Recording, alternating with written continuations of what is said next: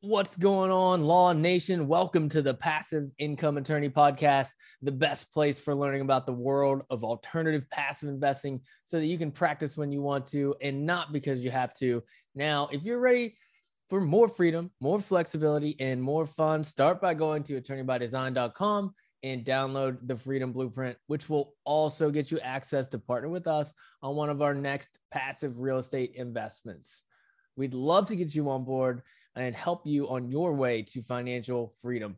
All right, let's talk about financial education, or more accurately, the lack thereof. For myself, thinking back about what I learned in grade school about financial education started and ended with how to write a check and balance a checkbook in some home ec class. Why do you think that is?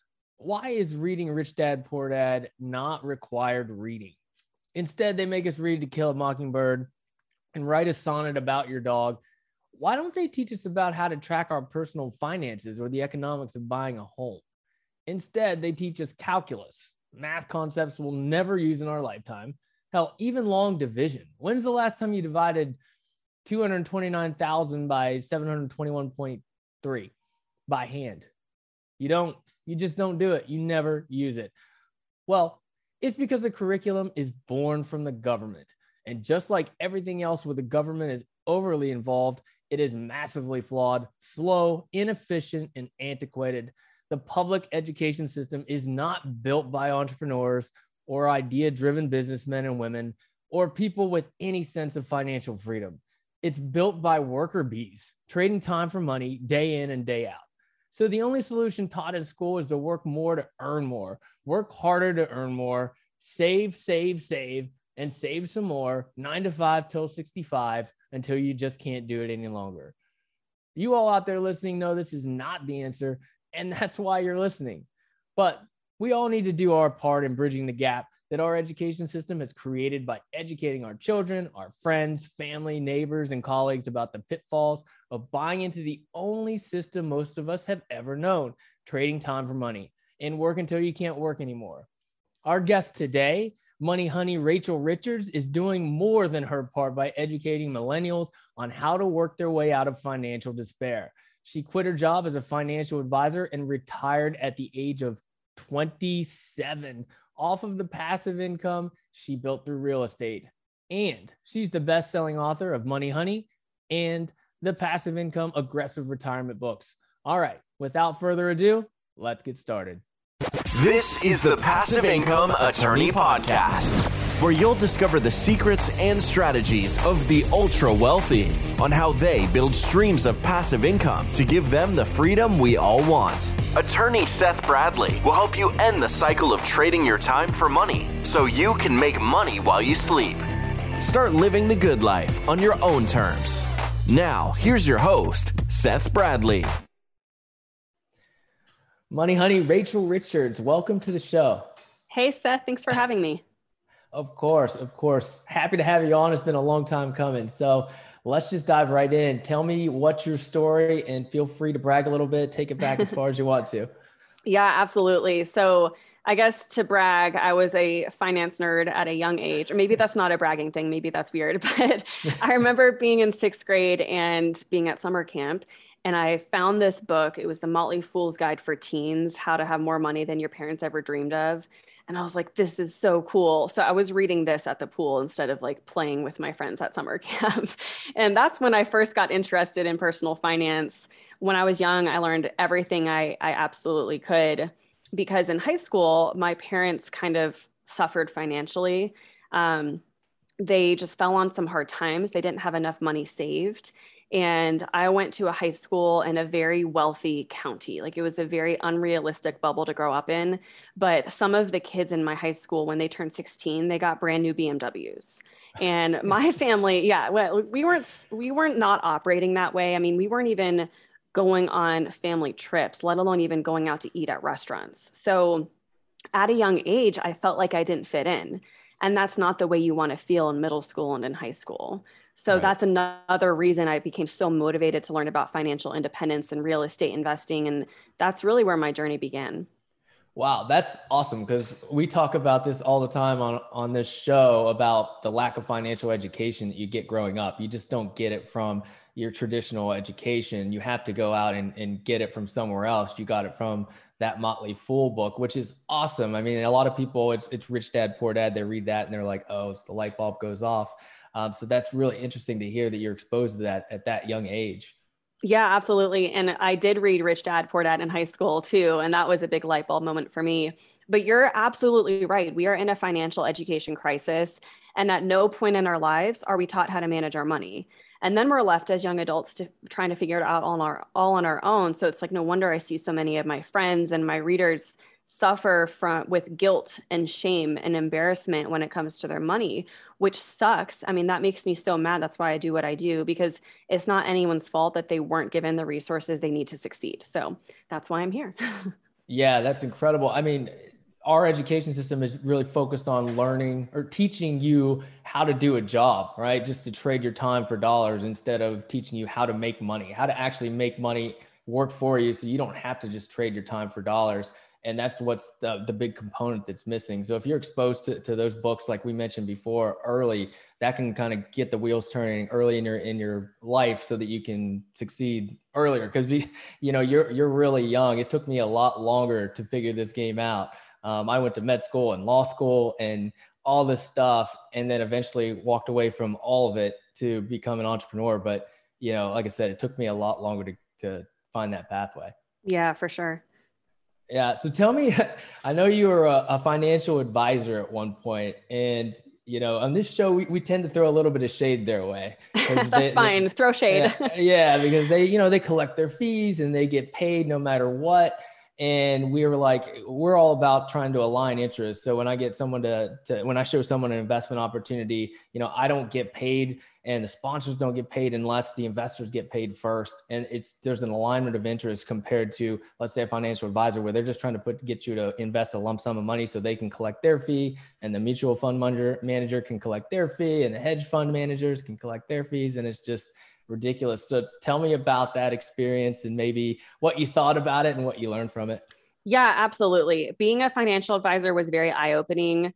I saw how so many advisors and insurance agents are misincentivized. And even people with the best intentions can be incentivized the wrong way and might not always do what's in the best interest of their client, even if they have the best intentions. So I didn't love that. I saw shady things happening. I saw people pushing products on clients that weren't appropriate for them, which sucks.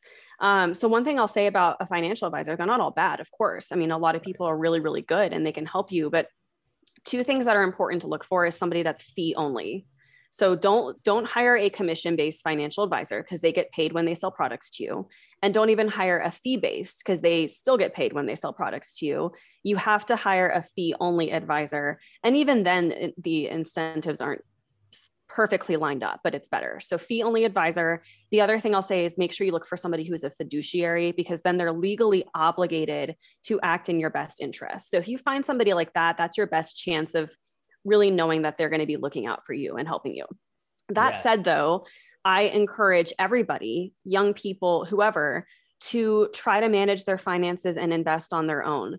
I used to feel very intimidated by investing in the stock market. It felt daunting, scary to me. Then once I started learning everything, I realized it just came down to a few simple rules. And I think we overcomplicate it in our head, even though when it comes down to investing in the stock market, it's a lot easier than we make it out to be. It comes down to investing in low or no fee funds over the long term. That's as simple as it gets. And when you can approach it that way and kind of be your own fiduciary, you're going to save a lot of money in fees. And I think it's well worth it. Yeah, there are a couple of things in there. Definitely want to emphasize that, a lot of times the financial advisors are not bad people, right? They usually come in with good intentions. Again, it comes back to the misalignment of interests, and they're incentivized in the wrong way. So, they're not getting paid for your best interest. They're getting paid for theirs, and people always are going to tend to come back to looking out for themselves. And the second thing is, with respect to investments, I think a lot of people trust their financial advisor and turn to them because they don't know how to do it themselves. And that's awesome that you said that you should get educated, learn the tips, the tricks, and educate yourself so you can do it yourself, because a lot of people just don't know where else to turn. So that's kind of like their default. And one thing I'll add to that, Seth, is that if it comes down to not investing at all versus investing with a financial advisor, I'll almost always say just invest with a financial advisor. Like, it's so important to get invested at a young age regardless. So that's what I would say to do. But even so, still empower and learn and educate yourself so you can make sure they are acting in your best interest and you can ask them smart questions and look out for yourself. Yeah, I agree with that. As much as I bash financial advisors, I do agree with that. If you're going to choose to not invest at all as the alternative, then you should find a financial advisor and start saving and investing and start making your money work for you. At what point did you have maybe an aha moment while you're a financial advisor and start looking at real estate or other types of investments? I would say the aha moment, like the initial one with real estate investing, was when I purchased and read Rich Dad, Poor Dad. But the thing was, I read that when I was 18 and I didn't start investing until I was 24. So there was a couple of things that happened, I think really made me take action finally. One of them was unfortunately a bad work experience. I was working for this woman who was just really emotionally abusive, really cruel, and just made her employees feel so belittled, so stupid. She made people cry all the time. One of the times she made me cry, I remember going to the bathroom and looking at myself and thinking, I am never going to let an employer treat me this way again. I'm never going to feel trapped in a job again because of money or because of finances. And I just remember that being a specific moment where it was like, I've been learning about real estate investing. I've been talking about it and I'm sick of hearing myself talk about it. I'm sick of it. So I'm going to start doing something and I'm going to take action and I'm going to start looking for properties to invest in. Yeah, that's the key, right? Take action. I mean, you've got to get educated and network and all that kind of stuff. But at some point, you've got to take action. You've got to pull the trigger. And a lot of people get stuck with that. And sometimes it takes, a work event or a life event or something like that to push you over the edge. But hopefully a lot of our listeners and a lot of your clients are, listen to us and they're like, okay, I don't necessarily need something bad to happen before I take that action. What did that first real estate investment look like for you? So the first duplex that my husband and I bought was in 2017. I was 24 at the time, and it was a duplex in Louisville, Kentucky. And I found it because it was an expired, canceled listing on the MLS. So it wasn't really like an on-market deal. But I was looking through expired and canceled listings. I did have my real estate license at the time, which was a huge help for me.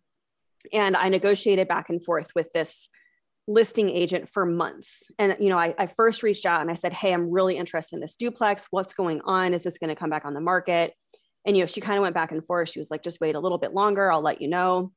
A lot of people are afraid to follow up regularly because they don't want to bother people or annoy people. But I just saw it as, hey, I'm an interested buyer. And she would appreciate knowing that there's an interested buyer out there. And I just want to stay top of mind. So I'd send her an email once a month or so, which was great because when it came time for the seller to relist the property, she reached out to me a few days before and she said, hey, Rachel, this is finally about to go on the market. Do you want to make an offer? And I was like, yes, I would love to make an offer. Thank you so much. I mean, that was a huge advantage that I got to make an offer before they relisted it. So that's how it worked out. But it was literally 6 months of me doing that. And one thing I'll add to that is we had made many offers before this duplex that didn't work out. We even had an accepted contract on a property that didn't work out before this duplex. It took us 9 months to find this duplex. And I think it's so important for investors to have the right expectations, especially in this market, because it's not going to be easy and it's not going to be quick. And what you don't want to do is get so discouraged that you decide, well, maybe I should settle for something. That's how investors buy something that's a bad deal. Don't settle, be patient, and the right deal will come along. Yeah, for sure. I mean, you've got to follow up and it takes work. I mean, in the commercial world, I mean, we underwrite maybe 100 properties before we'll offer on 10. This is just general. And then we'll actually get under contract for 1. And these are, large properties. So underwriting them is not that easy to do. It just takes patience, and to find a good deal, you've just got to be patient and not, Nice. We talked about taking action, but you've got to be prudent with your investments as well. Go ahead. I was just going to say, exactly. I mean, there's a difference between taking action and then doing something out of desperation. Like taking action is going and looking at the 100 properties. You might have to go look at 100 properties to, like you said, make an offer on 10 and then purchase one. But yeah, there's a difference between taking action and then just doing something out of desperation. Yeah, for sure. And there's a ton of people out there right now that, maybe they skipped the education piece. They don't know what they're doing yet. And they are just inflating the market like crazy because they're willing to overpay and just overinflate the market. We're not able to get a good deal nowadays, but keep looking and you'll find it. What does your real estate investing business look like nowadays? So by the time I was 26, we had built our portfolio to 6 buildings and 38 doors. So it was a pretty large portfolio. It was bringing in over $10,000 per month in passive profit. And that was our goal. So a lot of people are surprised that we're not acquiring properties anymore. And so people ask me, well, why aren't you building up this massive portfolio? You could have 250 units by now. And I always tell them, real estate investing for us was a means to an end. It's not something I'm so passionate about that I wanted to build this huge empire. I wanted to get to a point from an income perspective that I could quit my job and be financially independent and not have to work if I didn't want to anymore. So that's what it was for us. It was getting to that $10,000 per month mark, and we stopped acquiring property in 2018. And now actually we are looking at our goals, we're reevaluating. We still spend a lot of time managing our rental portfolio, even when we do have people in place to help us. And now that we have more money than time, it used to be the opposite, but now that we have more money than time, we would rather sell some of our properties and reinvest that money into something even more passive. So we've actually sold a couple of our buildings and we're getting into real estate syndications, which I know you like to do too, but that's a lot more in alignment with our values now because it's something I can invest in. I can do the due diligence up front, and then I literally don't have to lift a finger. I just get money quarterly into my checking account. So it's really the best. And that's what I'm hoping to do more of. Yeah, that's awesome that you're making that transition. Or do you plan on investing on the active side of the syndications at some point or sticking to the passive side? I haven't thought too much about it. I'll say never, right? But so far I've just been the LP in deals. I'm working so hard on my business right now with Money Honey and my books and my programs, and I want to grow that. But at some point, if I have time, I could see myself being GP. Yeah, for sure. I'd like to go back to that. I mean, maybe do a little bit more of a comparison between, investing passively in one of these syndications compared to owning a single family or a duplex directly. Absolutely. There's definitely a sliding scale when it comes to how passive something is with real estate investing. And it's a time versus money trade-off. If you want something to be more passive, you typically have to have more money and then you can spend less time. So like, even if you're looking at long-term versus short-term rentals, long-term rental is going to be easier to manage. You're going to make a little bit less money. A short-term rental, like an Airbnb situation, I don't have them, but from what I've seen, you can make a lot more money, but it is a lot more work. So that's always the trade-off that you have to consider. And overall, when you're owning rental property, you do need to have a property manager in place if you want to be able to call it a passive income stream. Because a lot of people are like, wait, owning rental property isn't passive. And that's very true if you're self-managing. Chances are none of us want to quit our jobs to become full-time landlords, right? So it's essential to be able to have a property manager in place at some point or another. That said, even with a manager, there's always going to be some level of managing the manager. So there is always going to be ongoing work when you directly own rental properties. Versus if you start investing in syndications as an investor or limited partner, there's work up front that you have to do in terms of due diligence and researching and looking at the deal and interviewing the syndicator. But once you've wired the money and you've agreed to the deal, you don't have to do anything for the rest of the time. You literally getting mailed a distribution check once a quarter. It's the most passive thing I've done so far. So I'm loving that world right now. Yeah, that's the beautiful part about it, is it really is truly passive. I mean, once you've vetted the sponsor, the market, the deal, you're done. I mean, the deal is done. and you're just going to start getting checks in the mail or ACH deposits in your account. And it's awesome. And we call that buying back your time, because when you get those quarterly checks, they don't just represent money, they represent time that you don't have to trade for dollars anymore. And eventually you'll be able to get your way out of a job if that's what you want to do, or scale back in your career, whatever it is that your end goal is. Many of the folks in our audience are those highly paid professionals. And, you're a coach and a mentor. I mean, how do you walk one of your students through, figuring out their best investment strategy when they come to you seeking financial freedom? Yeah, it really depends on their goals and their risk tolerance and their age. I mean, it's a lot of different things. One thing that bothers me about the financial advising industry and a lot of the other finance gurus is that they give like blanket advice, like save 15% of your paycheck or save 20% of your income. And I don't like that, because there's never a one size fits all. For a single woman who's making 300 grand, yeah, maybe saving 20% of her income will serve her well in retirement. But for a family of 4 living off of 60 grand, saving that amount is probably not going to be enough. So it's very specific to everyone's goals. And that's why I like to work with people on a one-on-one basis. But that's really what I like to find out first is what's your end goal? Do you want to work a career? Do you want to have flexibility? Do you want passive income? Do you want to save up money and build up a nest egg? I mean, I try to just educate as much as possible and then let them decide from there. Gotcha. What are some of the biggest pain points that you hear from them?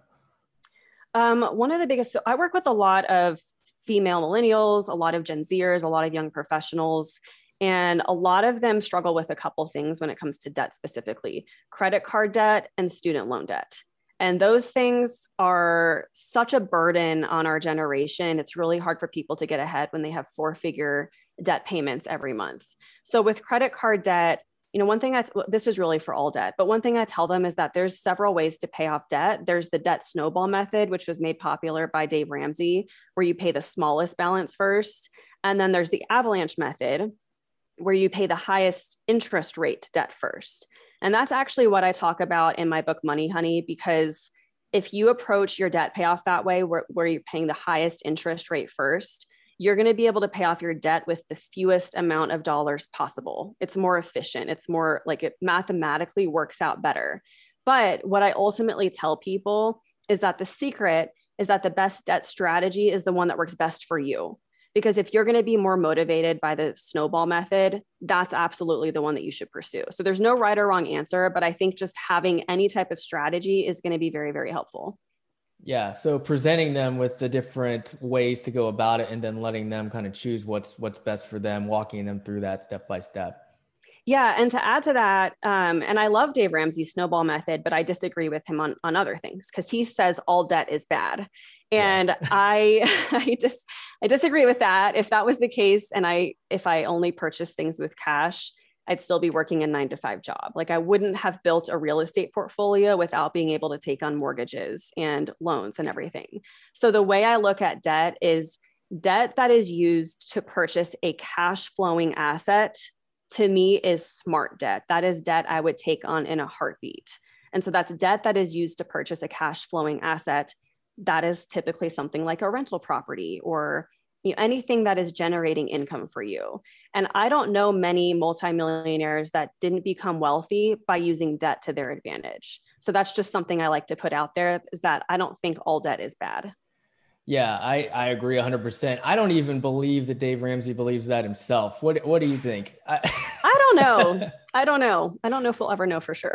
Yeah, I feel like he's got to draw a line in the sand and that's his line, but I don't know. There's no way he just practices that himself. Yeah. Well, and the thing is, Dave Ramsey didn't become wealthy by investing in the stock market and buying mutual funds. He became wealthy by selling books and courses and programs. And there's nothing wrong with that. I just wish he would teach those things as well. Yeah. Yeah. Like I said, I mean, you've got to draw that line in the sand. That's his line. And, he's making money doing it, but certainly not the strategy that you or I would subscribe to. Yeah, that's for sure.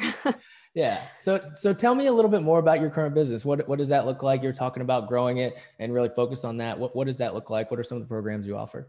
Yeah, thanks for asking. So in 2017, I decided to write my first book, Money Honey. And I wrote it because all my friends and family were coming to me for financial advice because I used to be a financial advisor, which was great. That's what I love to help people with.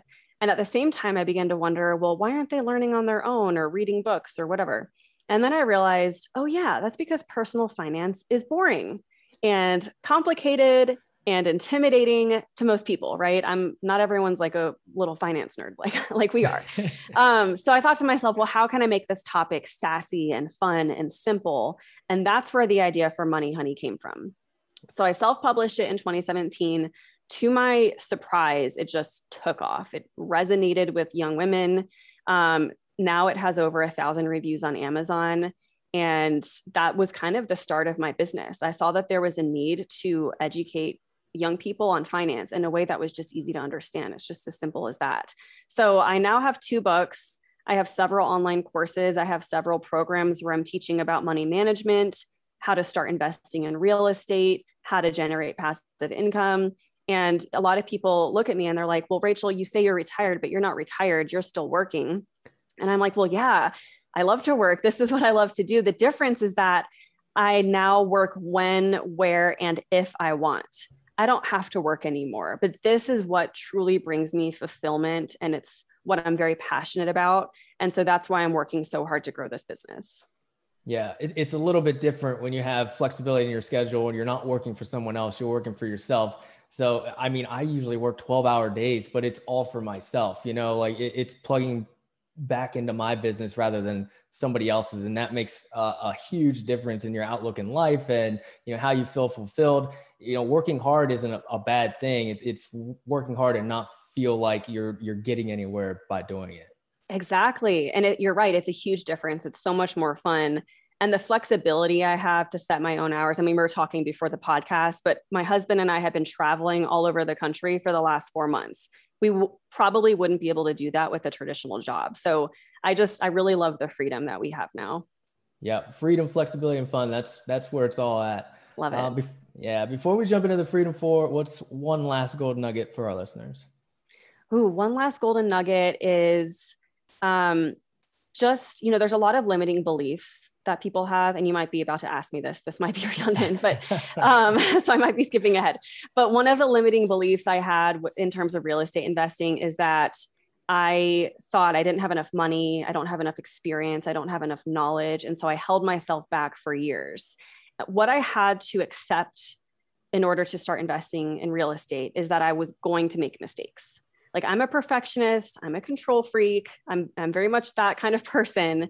So it was scary for me to think about, well, what if I invest in something and I lose money or I waste my time?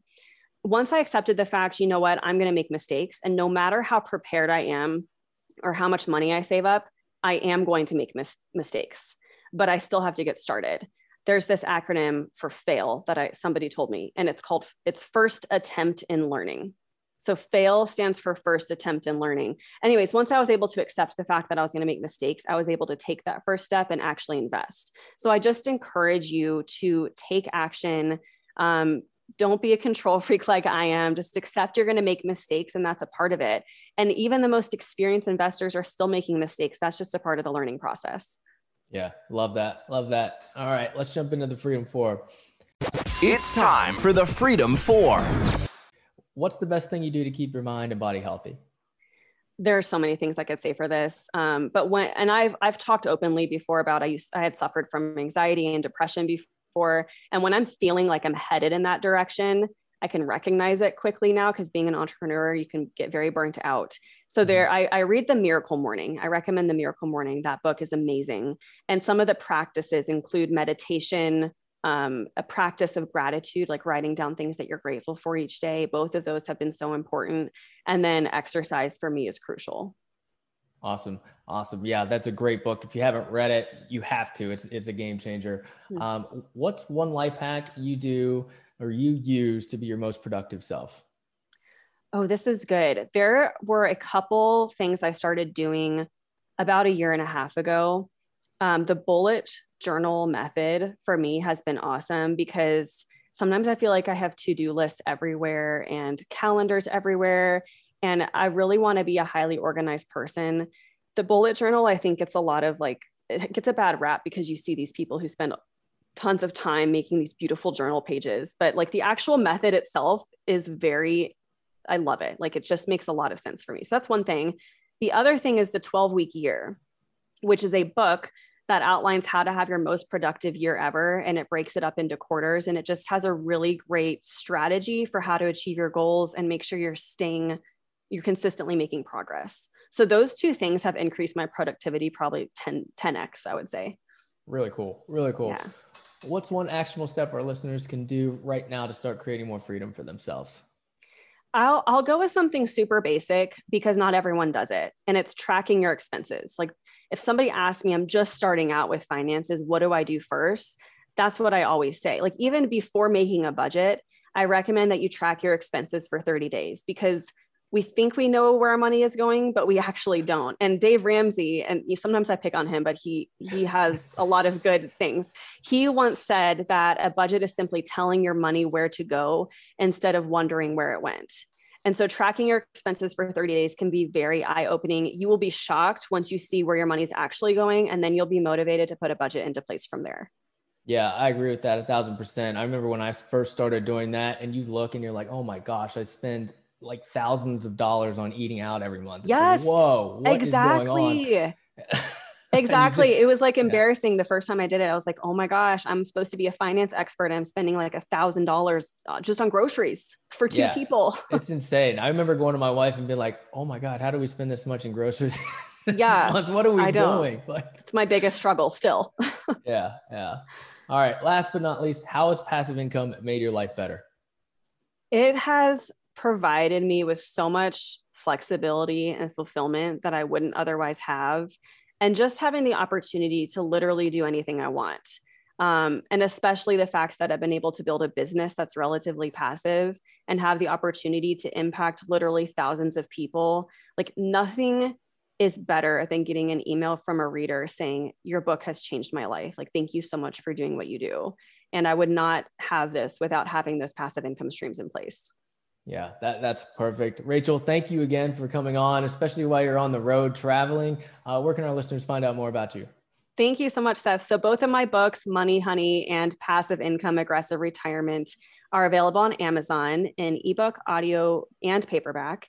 And then what I'd love to do for your listeners is if anyone wants to download my Passive Income Starter Kit, I will give that for free. So they can go to moneyhoneyrachel.com/bonus to download that. Awesome. We'll get that in the show notes. Rachel, thanks again. Thank you. Money Honey, Rachel Richards. Can you imagine retiring at the age of 27? Wow. So impressive. Having the foresight, intelligence, and motivation to accomplish such a feat at such a young age. All right. If you're ready for a change and ready to take action, partner with us on one of our next passive real estate deals. Go to passiveincomeattorney.com and join our Esquire Passive Investor Club. All right, kids, enjoy the journey. Thank you for listening to the Passive Income Attorney Podcast with Seth Bradley. Do you want more ideas on how to generate multiple streams of passive income? Then jump over to passiveincomeattorney.com for show notes and resources. Then apply for the private Facebook community by searching for the Passive Income Attorney on Facebook. And we'll see you on the next episode.